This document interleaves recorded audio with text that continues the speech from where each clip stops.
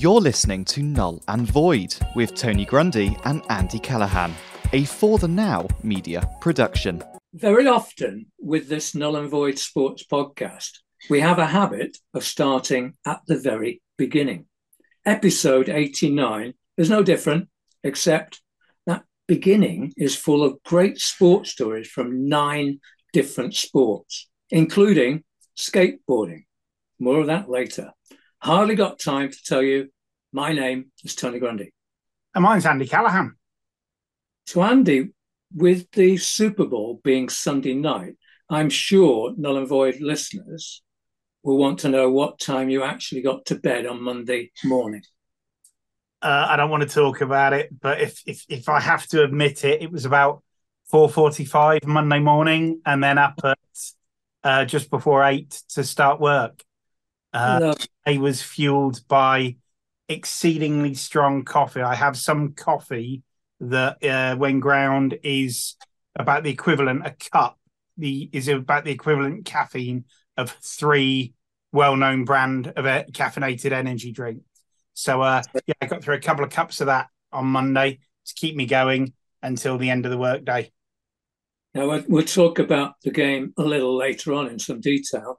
But did you have time for anything else? Obviously, rugby as well. Yes, Six Nations was fantastic. Watching a bit of the football as well, both men's and women's. And then really in between all of that, watching the T20 Women's Cricket World Cup in South Africa and some great games there. We'll cover all of those sports later. But yeah, basically a full feast of sports. Yeah, it was my final weekend, as for you as well, of the 6-week Doddy Aid campaign. So just putting some extra miles in there. Also watching some of the rugby and some live football. And additionally, and it was fantastic, the course, there watching the Golf in America. That was good. Saw the latter part of that. Now, let's start therefore at the beginning, as I was saying before. NFL. How did your bet go? It came in, which I know there will be listeners who are falling off their chairs at this moment. That we've got to remember, go back. I backed the Chiefs to win the Super Bowl back in November, end of November, start of December, when it was still during the regular season. So they'd not. I mean, they were clearly dominant in their division in the regular season. But they hadn't even made the playoffs or anything like that. And we all know that playoff games and finals can throw up different twists. Actually, on Sunday morning, I looked at the odds and the Eagles were the bookies' favourites.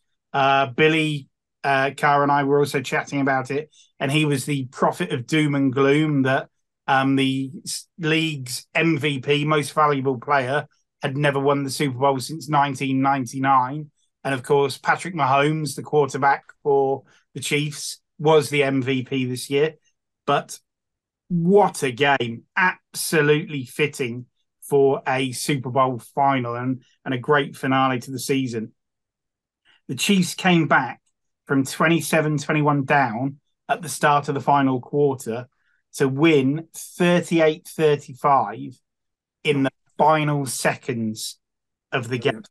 And that final quarter was absolutely dominated by Mahomes. I mean, Mahomes played brilliantly. Both quarterbacks played brilliantly through the game. But Mahomes was a bit like Lee was saying last week, some of the passes and some of the things that guy does on the field. There was a point where there were almost 2 of the large defenders on his back, and he still got a 30-yard pass away. I mean, the guy is absolutely phenomenal. He was limping really badly at half time as they went off. I think he was glad that it was an extended half time for the Rihanna show, which actually I really enjoyed. I was going to ask you about that. It was all right, was it?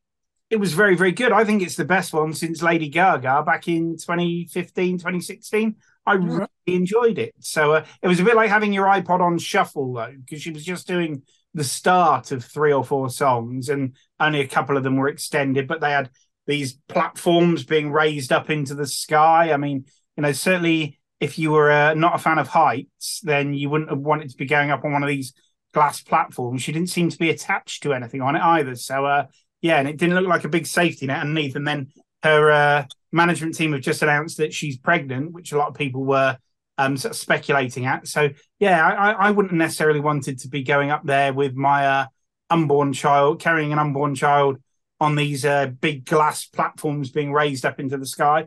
But a really good spectacle. But, yeah, at that point, Mahomes had seemed to re-injure the ankle that Lee flagged up was an injury concern. And he was limping really badly. And at that point, I was saying, this is game over. You know, they were 7 points down at that point, and yet that final quarter, he seemed to be moving on it. He made the run, a 28-yard run that set up the field position for them to win the game. And it seemed to, although it was an excellent finish and really exciting, intense, at 35-all, it seemed a bit counterintuitive that there they were down in the right near the Eagles' goal zone to score a touchdown. And actually, the guy had one of the Chiefs guys had a walk in for a touchdown, and yet he ran out of play. It would be a little bit like in rugby, having the try line open in front of you and running off into touch, or in football, having the ball empty in front of you and kicking it off the sides, which I know Jeff Thomas managed for Crystal Palace, but unintentionally. But so what they were doing was managing the clock. So I kind of understood the tactics, because they would have to kick it back to the Eagles, who would then still have 2 minutes to get up the field and potentially score the winning points. So it just seemed very weird that there's the touchdown line or the scoring line, whatever it's called, open in front of you, and you're not taking it. And the Eagles were almost like waving him through to say, come on, can we get a touchdown? And he ran off into touch instead, out of bounds, so that they could run the clock down. And then with 8 seconds left, they set up Harrison Butker to kick the winning field goal, and that was the game over. So I kind of got it, and I understood what they were doing tactically. But you're looking at it going, you're just running out when you've got an open scoring opportunity in front of you. So it seemed a bit weird, but you know, had it been here in the UK, we'd have been probably having investigations into spot betting and things like that. But apart from that, absolutely amazing finale and a real game where both teams, the attack, stood up fantastically. So, absolute great finish to the season. And Patrick Mahomes, MVP, wins the Super Bowl for, I think that's the second time in 3 years that the Chiefs, or second time in 4 years that the Chiefs have won the Super Bowl. So, yeah, they're really well-deserved. And, I took some shekels off the bookmakers as well. Good man. I mean, we're like first on Null and Void. There's another one. Yeah, winning a bet. Well, there's another first in there as well. With we've talked about all my disappointments over the nearly 2 years we've been doing this in ballots for London Marathon and sporting events. Well, not only did I get an email confirming how much Mr. Hill had paid me yesterday morning, I also got an email confirming that I'd been successful in the ballot to get a slot that starts tomorrow morning and is available till Friday to book my tickets for the Paris Olympics next year. Blimey. I'd get a lottery ticket if I were you. Make it. No, I ran out yesterday with a call at work, and as I said at the time, Meatloaf said, 2 out of 3 ain't bad. Yeah, you're absolutely right. Now, what also wasn't bad was the Rugby Six Nations at weekend. What's your sort of take on that? Again, if we're talking about the NFL being a great game, the Super Bowl, then 2 absolutely cracking games on Saturday. We'll come to Sunday's game in a moment. That wasn't as much of a spectacle. But Ireland, France, you've got first against second in the world playing against each other. Ireland absolutely dominated, coming out 32-19 winners in terms of on the scoreboard. But I don't think, one of those games where the scoreboard isn't reflective. Yeah. The game actually went. The game was a lot closer and tighter than the scoreboard showed. But Ireland attacked, both sides attacked well. Defence was great. Ireland's defence was superb. I've seen a stat somewhere that they limited France to 7 minutes in the Irish 22 or something, which is, nothing at all in terms of game time overall. And, France were the Grand Slam champions last year. everyone talks about their attacking play, and they scored a try that started in their own 22. But Ireland came back and ran the ball just as well. 3 of their tries were running tries, and only one was a forward burrowing over using the power. So great game. I mean, the Ireland tries from Hugo Keenan and Gary Ringrose were great tries. The James Lowe one, controversial. I'm going to pin my colours to the mast and say I think his foot was in touch. I also believe that it's ironic. I'm not going to say any more than that, but ironic that the host broadcasters were an Irish TV company and they only found the angle that showed his foot in touch well after the score had been given. Yeah. Confirmed. So I think it's something. It's a growing concern of mine. I think that the IRB World Rugby, as they now are, need to do something about this, because you are starting to see, way back when, you and I will remember when games were refereed by home refs, the home union provider ref, and they did away with that because there were instances of bias. I think we're starting to see the same thing creep in with the television replays. The angles could be, and I'm not saying they are, but there is the risk that angles could be held back or be believed and perceived to be held back when that doesn't go with the host nation. And I think that's a real shame if rugby were to fall into that trap. So I think the IRB need to do something about that and look at it. But I'm not saying in this case, but I personally believe, whilst it was a fantastic athletic finish, his foot touched the ground before he got the ball down. So he was out and in touch. But it doesn't take away from the fact that Ireland were absolutely brilliant in their play and a really enjoyable, fantastic game to watch. And then we went on to Scotland-Wales.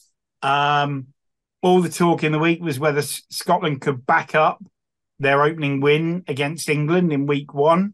And often over the years, the last few years, Scotland have seemed to have the wood on England, but then that seems to be it. It's like, we've beaten England, we've had a good year, which for many Scots and Scots fans might well be the case. But if they want to be serious contenders on the world stage, need to kick on. Well, they did that against Wales. I mean, it was close. It was an emotional start to the day as the Doddy 555 cycling team arrived with the match ball. They'd covered the 555 miles from the Principality Stadium in Cardiff up to Murrayfield with the match ball, and they'd done that in just over 48 hours. So they were, I think Rob Wainwright was the leader of that merry band, and he looked pretty broken by the time he got to Murrayfield. I think he was running on pure adrenaline by that stage.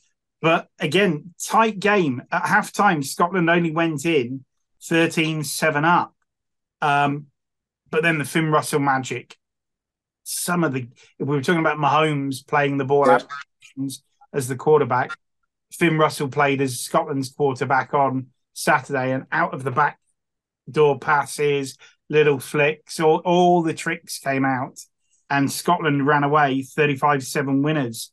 And then brilliantly, fittingly, were presented the Doddy Weir Cup by Doddy Weir's wife, Kathy, at the end. So I think that was a really nice and emotional and fitting tribute. So they'll go to Paris in 2 weeks with their tails up, looking for the first time since 1996, winning 3 games in a row in the championship, and the first back-to-back wins in the French capital since 1928. So I think Scotland, they could do that, they're looking good. And then England were playing Italy on Sunday, and they got their first win of the Steve Borthwick era, beating Italy 31-14. Never really in doubt after they went in 19-0 up at half-time. But I think at that point, the disappointment. Steve Borthwick had taken the big call of axing that Farrell-Smith axis in midfield and putting the captain Farrell in at 10, and then playing a big centre off him in Ollie Lawrence, who had a brilliant game. And I think it's put to bed that whole Smith-Farrell combination that Eddie Jones seemed to favour at the end of his era. And I think we'll see either one or t'other now, with Farrell being preferred at the moment.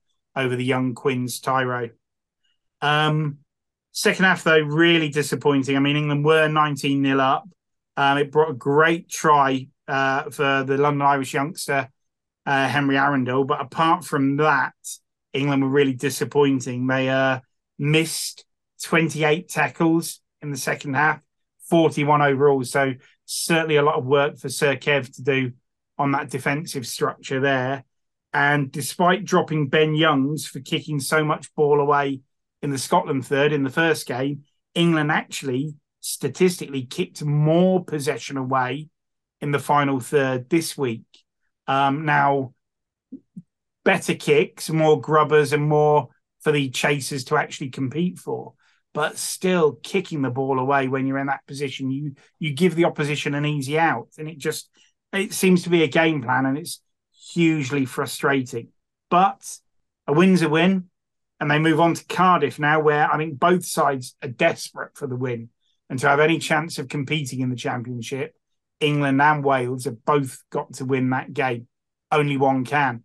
I think it's going to be a really ugly, scrappy, just turgid affair in Cardiff in 2 weeks' time. I mean, the emotion and the fervour will be great. It always is in Cardiff, especially when England come to town. But I can't see that being a good game from two sides that are really way behind probably Ireland, France and Scotland at the moment in terms of how they're playing. Okay, thank you for that. And completing the rugby set, Rugby League back on. Yeah, Super League starts this weekend. It's back after, the Great World Cup that I think raised people's awareness. And we actually saw Rugby League on terrestrial telly consistently for the first time in ages, rather than the odd Challenge Cup game here or there.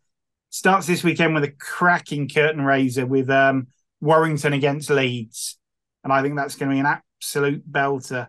Meanwhile, the 2022 champions, St Helens, don't start their Super campaign this weekend because they're over in Sydney playing in the World Club Challenge against the NRL, the Australian Rugby League, reigning champions, the Penrith Panthers.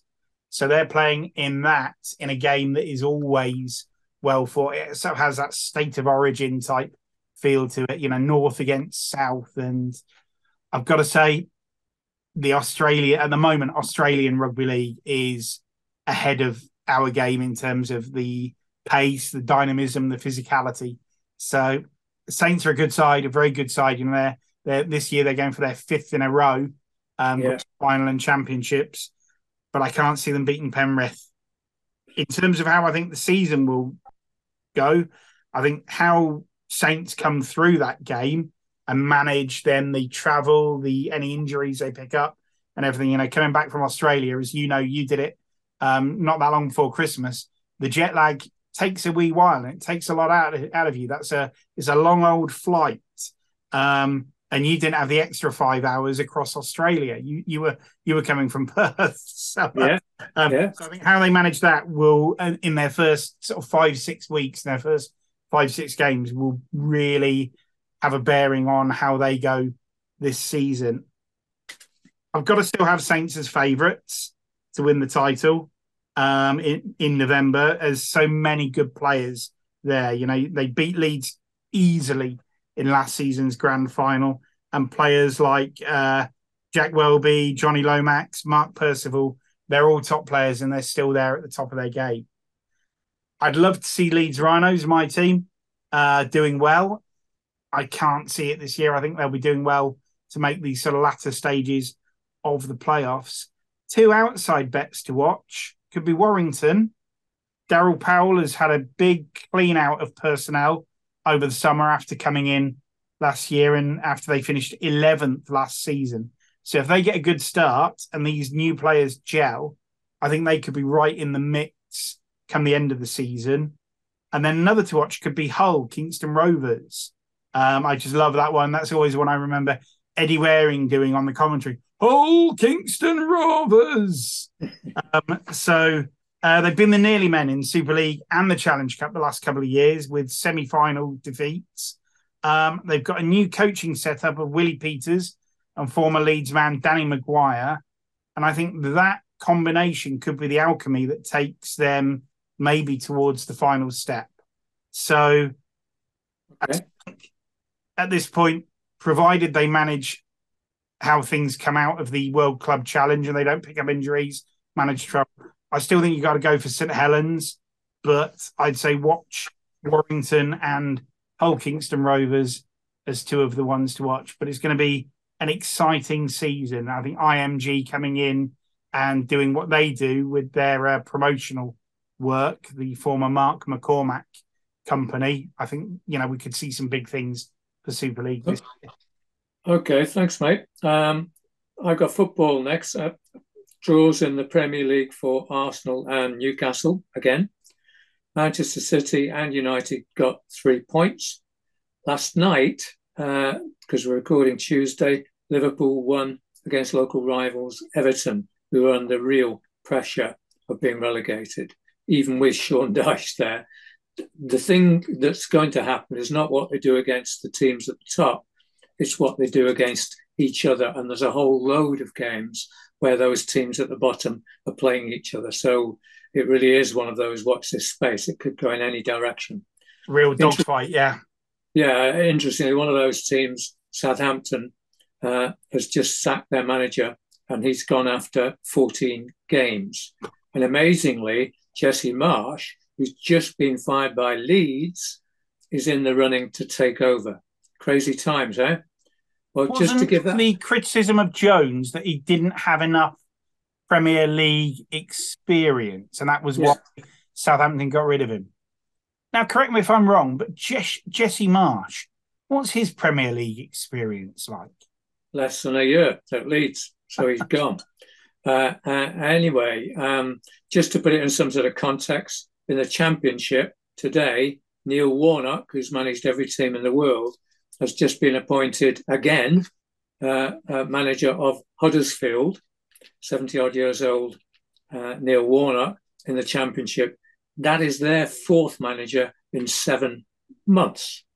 Crazy world. Okay, also this week, interestingly, and it's a kind of split week, is for some teams, Champions League and Europa. United away to Barcelona on Thursday. Tonight, PSG play Bayern, and that gets my vote for viewing. Should be a good one in the Champions League. Looking forward to that. But yeah, United against Barcelona in the Europa League. How the mighty have fallen, eh? Well, yes and no. I mean, Barcelona coming out of the Champions League. Yeah, no. But it's, as far as I'm concerned, they're both still in it. And it would be very interesting to see over 2 legs whether United can take on a team like Barcelona and beat them. Be a very good test. Very good test. They're in all the cups and everything. They're still in, United. So there's four things, including obviously Carabao Cup. Tomorrow night in the Premier League, Arsenal play Manchester City, and that should be an absolute cracker. So a lot at stake in that one. Possibly Haaland may be injured and not fit enough to play. In the WSL, which is really hotting up, at the top, Manchester United won at Spurs to go top, although Ella Toone was sent off in the second half and she'll miss 3 games. And just at the moment, things are really in the balance. Chelsea are second, and City, with their 2-1 victory over Arsenal, putting them in third place ahead of Arsenal. So that's the top 4. Very, very close indeed. So a lot to play for there, and some great games on TV to watch. I'd recommend some of those games. They're high quality. Also high quality is the Netball Super League, which is back. The new season is just underway. Last season's champions, Manchester Thunder, he says, got off to a winning start, beating Celtic Dragons 68-42, fairly comfortable. There are also wins for Surrey Storm, 7 Stars, and London Pulse. Games, by the way, if you're ever interested in watching, are on Sky TV. Great athletes involved there, definitely. I mean, yeah, the pace. I was watching some of the games, and the pace they're played at is frenetic. And and quite brutal as well. You know, quite a lot of physicality. I know we were talking about it with your good Lady Grundy, and she said that she got a nose broken. Was it twice when in twice? Yeah, I mean, Sue's not too tall, but some of these guys, some of these girls now are absolutely massive.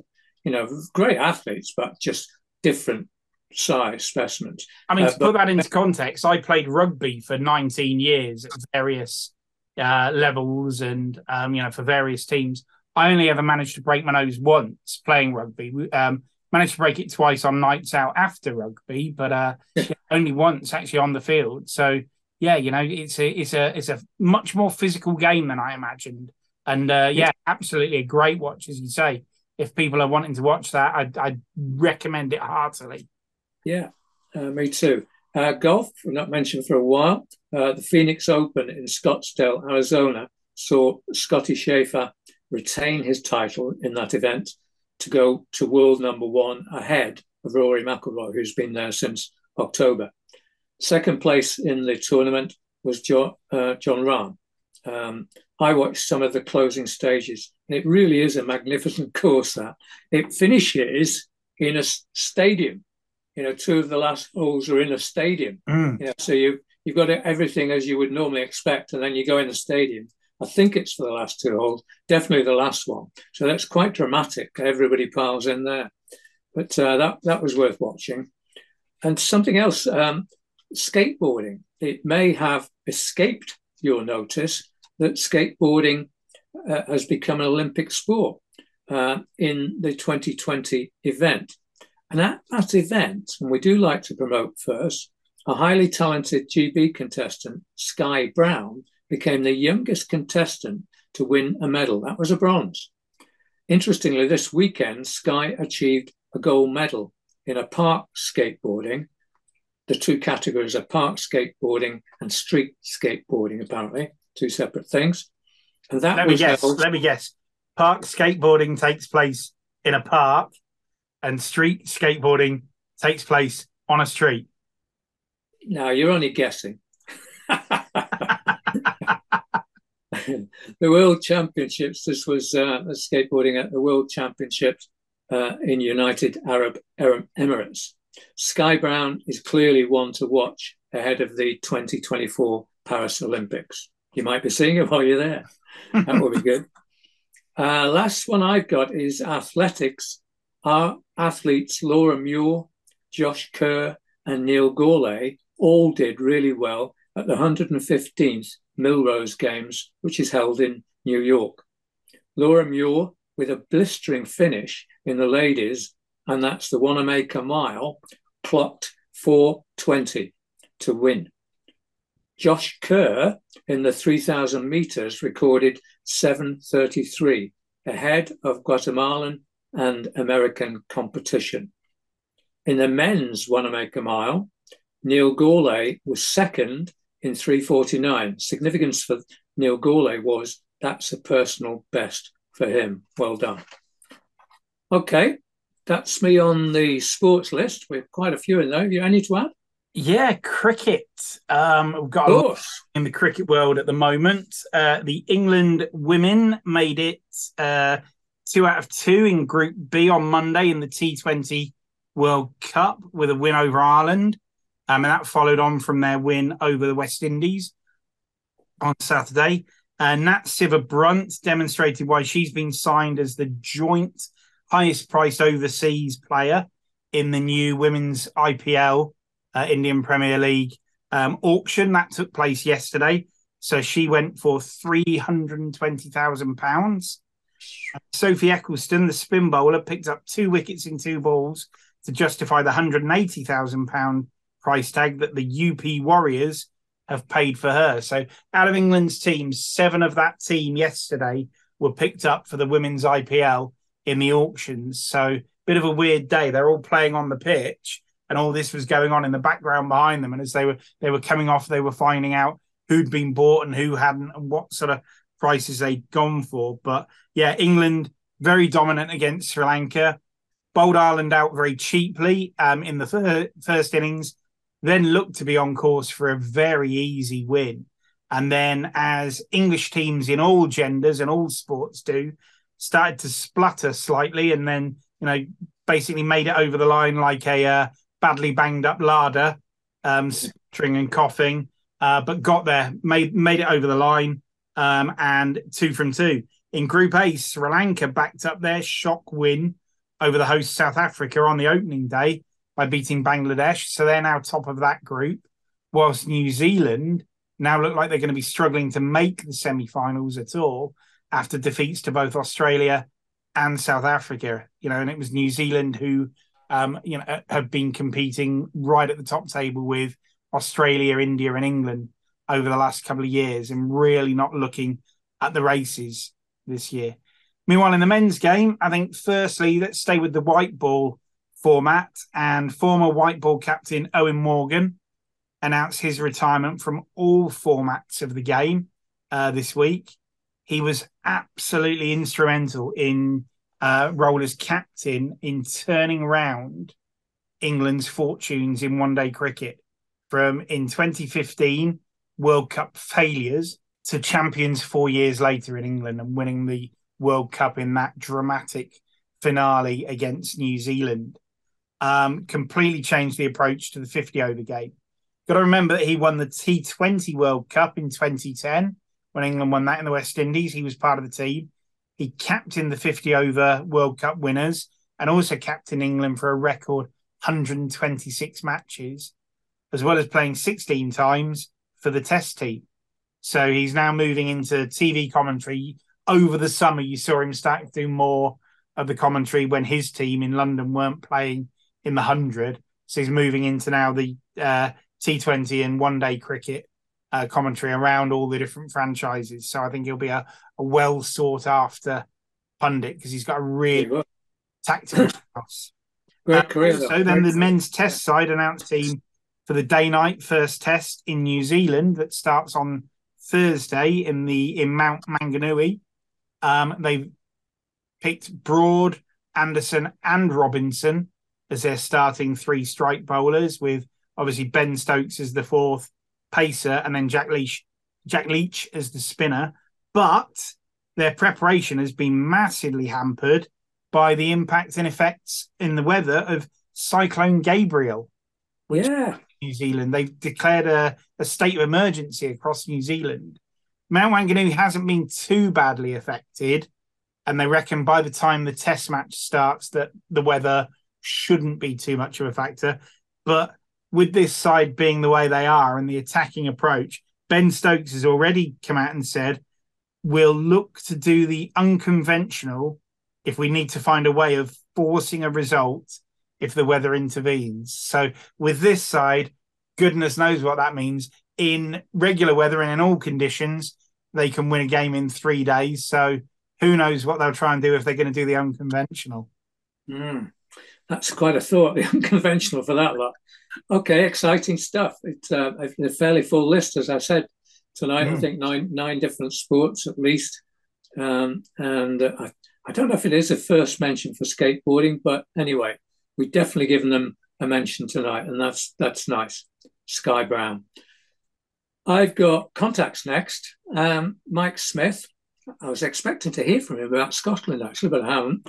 Mike Smith responded to the line I attached to my, as I call them, the elite group when I sent out the podcast last week. And I said on that, Romania becomes the 37th country to join the Null and Void Club. Mike responded by replying, and it is Romanian, Asta a grosva, which I very quickly Googled to translate from Romanian. It says, that's gross. And Mike, does that mean gross number, 37? I'm not quite sure what you mean, mate. Perhaps you could enlighten us. Yeah, I think that might have lost something in translation, literally. Yeah, but I don't know. But anyway, thanks, Mike. And yeah, fill in the details. Watch this space. We'll catch up next week. Anne Callahan, your mum, on a totally different point, responded to me saying, when I said I've been to the Burford Garden Centre with Sue, and said, quoted, the Harrods of the garden centres. And also said, by the way, an interesting episode. Thanks, Mrs. Callum. Very nice.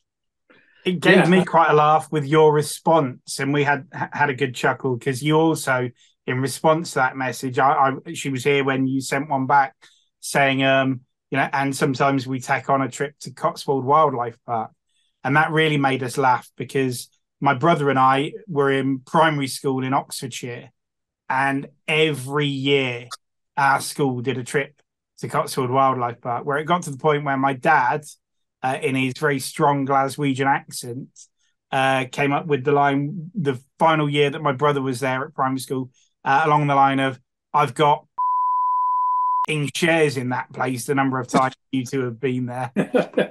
So it wasn't that keen. But that is a nice place and great when you can combine the two. Admittedly, when the days are a little bit longer and warmer, we tend to combine the two. And Fran's coming over from Australia in April, so maybe we might be able to combine the two then.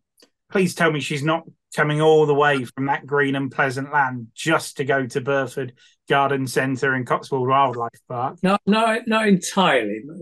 She's got. I tell you what, she's got a pretty detailed itinerary already. There's not many gaps in it.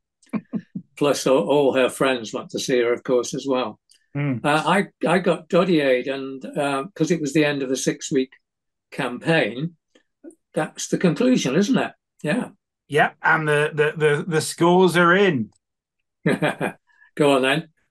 So, your finale and final total, Tony, was 254 miles, 0.54.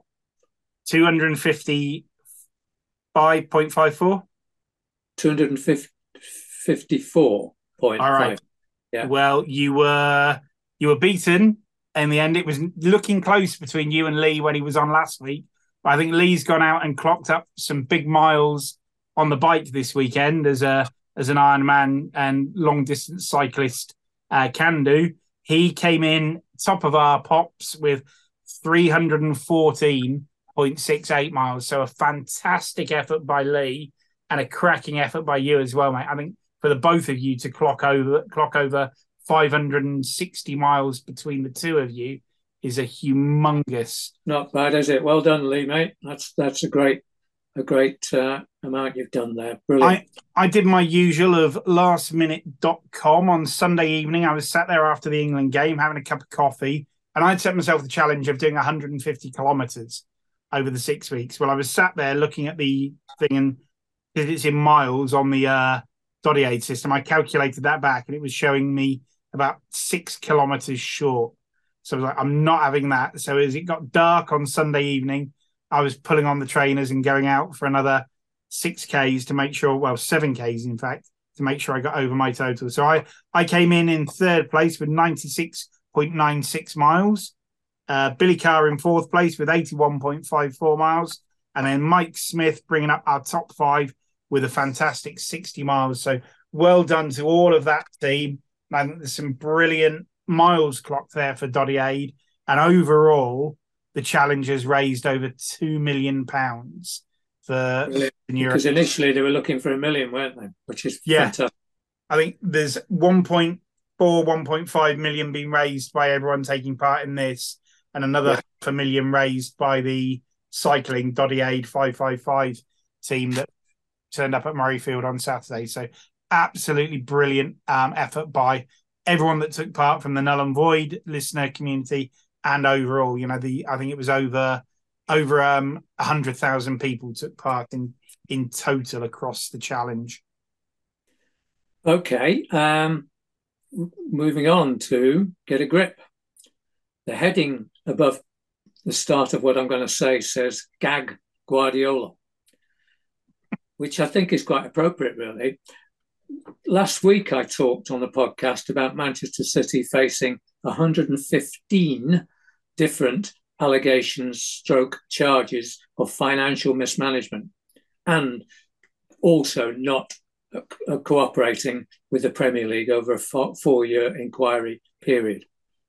Fascinatingly, Manchester City's Pep Guardiola, and I always preface with him, I think he's a very good coach. What I'm about to say doesn't do much for my impression of him at all, because he came out fighting almost literally in a press conference about punch anything and everybody when asked about the charges. People described his performance at the press conference as somebody extraordinary, almost as if he'd completely lost the plot. He attacked everybody. In fact, all of the 19 other Premier League teams he attacked, because they're behind all of this. They're the ones getting at them. They're the ones. It was an 11-minute rant, apparently. Somebody timed it. They have already found us guilty, he said. They haven't. Last time in 2020, he said, we were proven totally innocent. They weren't.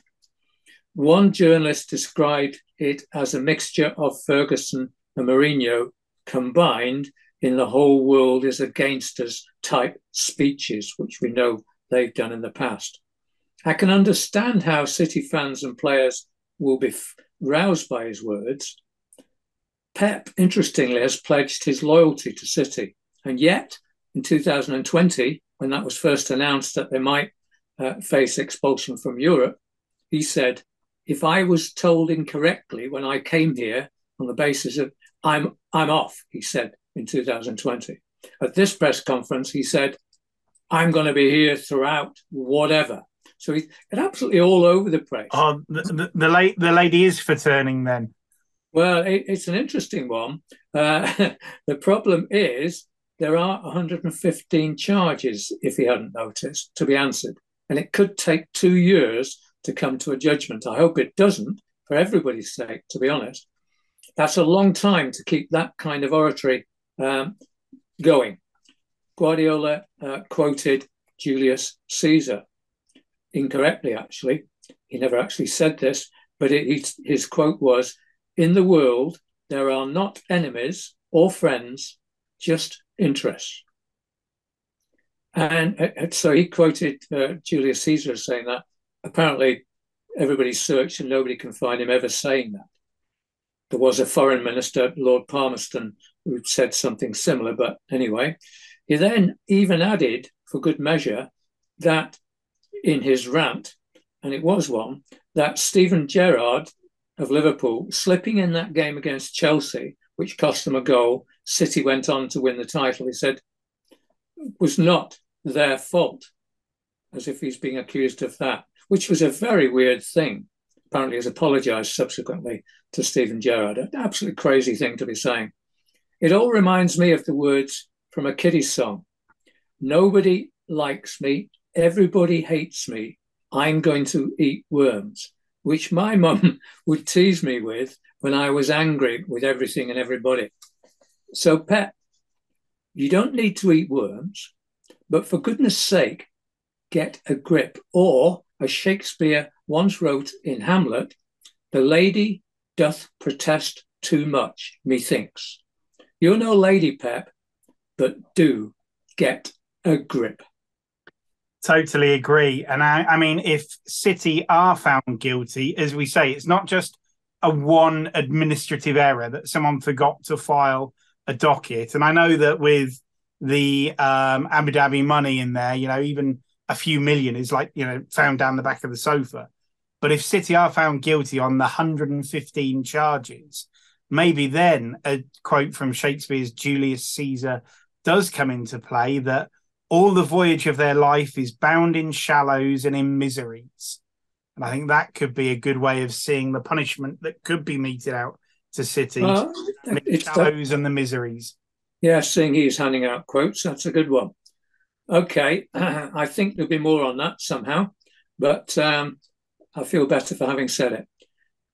Okay. And I mean, as a Man United fan, I can imagine you're sat there the minute that City start having a pop at Liverpool and Liverpool start having a pop at City. That's you sat there going, break out the popcorn and let's watch. Yeah, keep it going, boys. I love it. I love it.